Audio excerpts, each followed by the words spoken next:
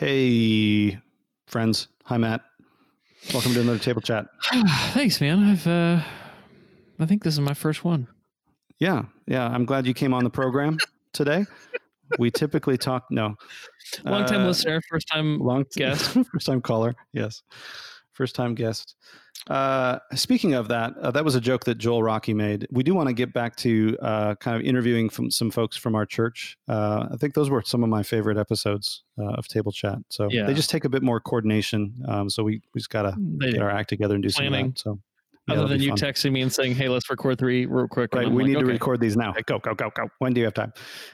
This is a quick one. This is just a reflection that I had on a prayer. One of the prayer books that I use is a book called Centering Prayers. Matt, I know you use this book as well.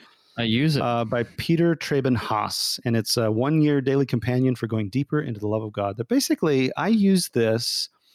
They're very short prayers. I'm going to read one here in just a second, but they're very short prayers that lead me into a place of contemplative prayer, which we can talk more about that later, kind of what that means. But essentially, contemplative prayer is just sitting quietly with Jesus. That's maybe a good way to talk about it.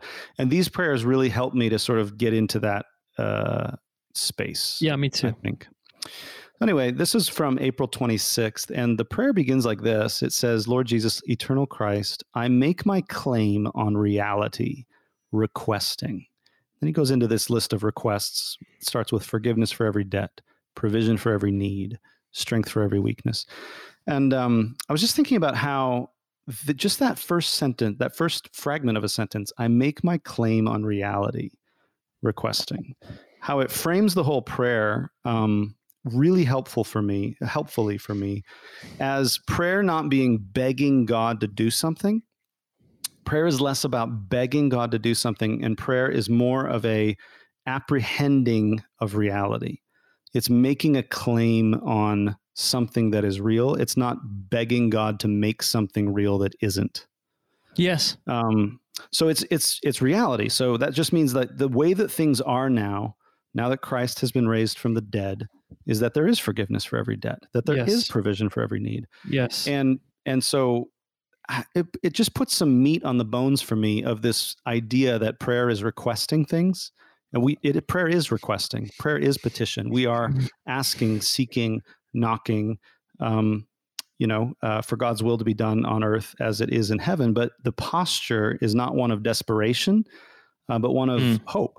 Like the posture is one of assurance that this current state of things, where there is not forgiveness for, there's not provision for every need, et cetera. All of the things that we see where this is not, God's will is not being done on earth as it is in heaven. Right. It's being able to name that as like, this cannot possibly last. This cannot possibly last because Christ has been raised from the dead. Yes. And then prayer is kind of like this calling of the future into the present. Calling of reality to sort of manifest itself.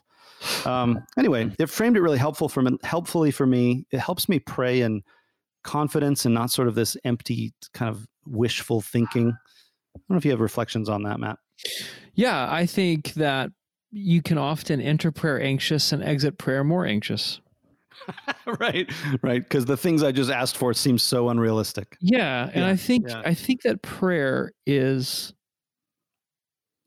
opening ourselves up to what's real. Yes. And that this prayer states that explicitly, even though I think all great prayer is implicitly that. So and it kind of, what I love about this prayer book, I highly recommend it, is that it jars us out of our religious performances or perfunctory things that we do, or how things become kind of second nature, or we sort of slip and slide into these ditches. And this prayer book jars me out of my ditches. Yes. It confronts me with the strange, still new to me world of what it means to be a Christian. Yeah. Right? Yeah. Because I think I slip into sort of a naturalistic, materialistic, dualistic kind of way of just being, because that's what our world is. And I need my prayer to wake me up again Mm-hmm. That's not real. And I think he does that well. And then I think the thing I want to name about it is if I try to pray a spontaneous prayer as a means to control God or get God's attention or convince God to do something, I can do that without even waking up. I can do that in my sleep, but I can't pray that prayer. Mm. That prayer is so hard to pray as a means to control. Yes. In the sense that it draws me or pulls me into this surrendered, consenting, releasing, opening, unclutching posture. Yes. And so I need that. I need to spend as much time with God in that place as possible. Mm-hmm.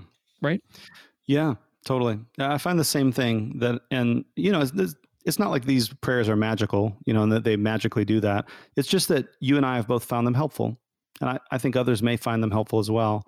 And I think that's probably the thing to be thinking about is, in your own prayer life, like what helpfully draws me into that space. Dallas Willard talked about this somewhere. Maybe it was a talk he gave. I can't remember. But he said, familiarity oftentimes breeds, we've heard the phrase breeds contempt. I can't remember how he put it, but basically like familiarity sometimes can breed just like familiarity. I think that's how he put it. Familiarity breeds familiarity. Yeah. And that's why it can be helpful to read a different translation of the Bible. All my Bible reading this year is in a different translation that I haven't read before. Yeah. And I just find there's certain ways of phrasing things that just bring it alive to me. Like, oh yeah, that's what that means. Or that's an interesting way of phrasing that. Or it kind of draws me into, I think, the reality of the text that sometimes our familiarity can cover over the reality that needs to be revealed there, because we've associated it with other things, from the past. So, yeah. Let me just read this prayer now, and I'll pray it. How about we pray it? And as I pray it, I mean, that's that's how you read it. That's what you hopefully are doing when you're reading a prayer, is you're praying it. But let me pray this prayer, and I do pray that it would have the same effect on you as we pray it out loud here together. Here's the prayer. Lord Jesus, eternal Christ, I make my claim on reality, requesting forgiveness for every debt, provision for every need, strength for every weakness, comfort for every trouble, healing for every sickness, peace for every anxiety, joy for every sorrow, light for every darkness, love for every longing, companionship for every loneliness, presence for every absence, meaning for every emptiness, bread for every hunger, water for every thirst, shelter for every storm, and abundance for every lack. You are the miracle. You part the waters again and again, inviting humankind to ask, seek, and knock. I await your whisper in the silence and envision your word bringing everything to life. Amen.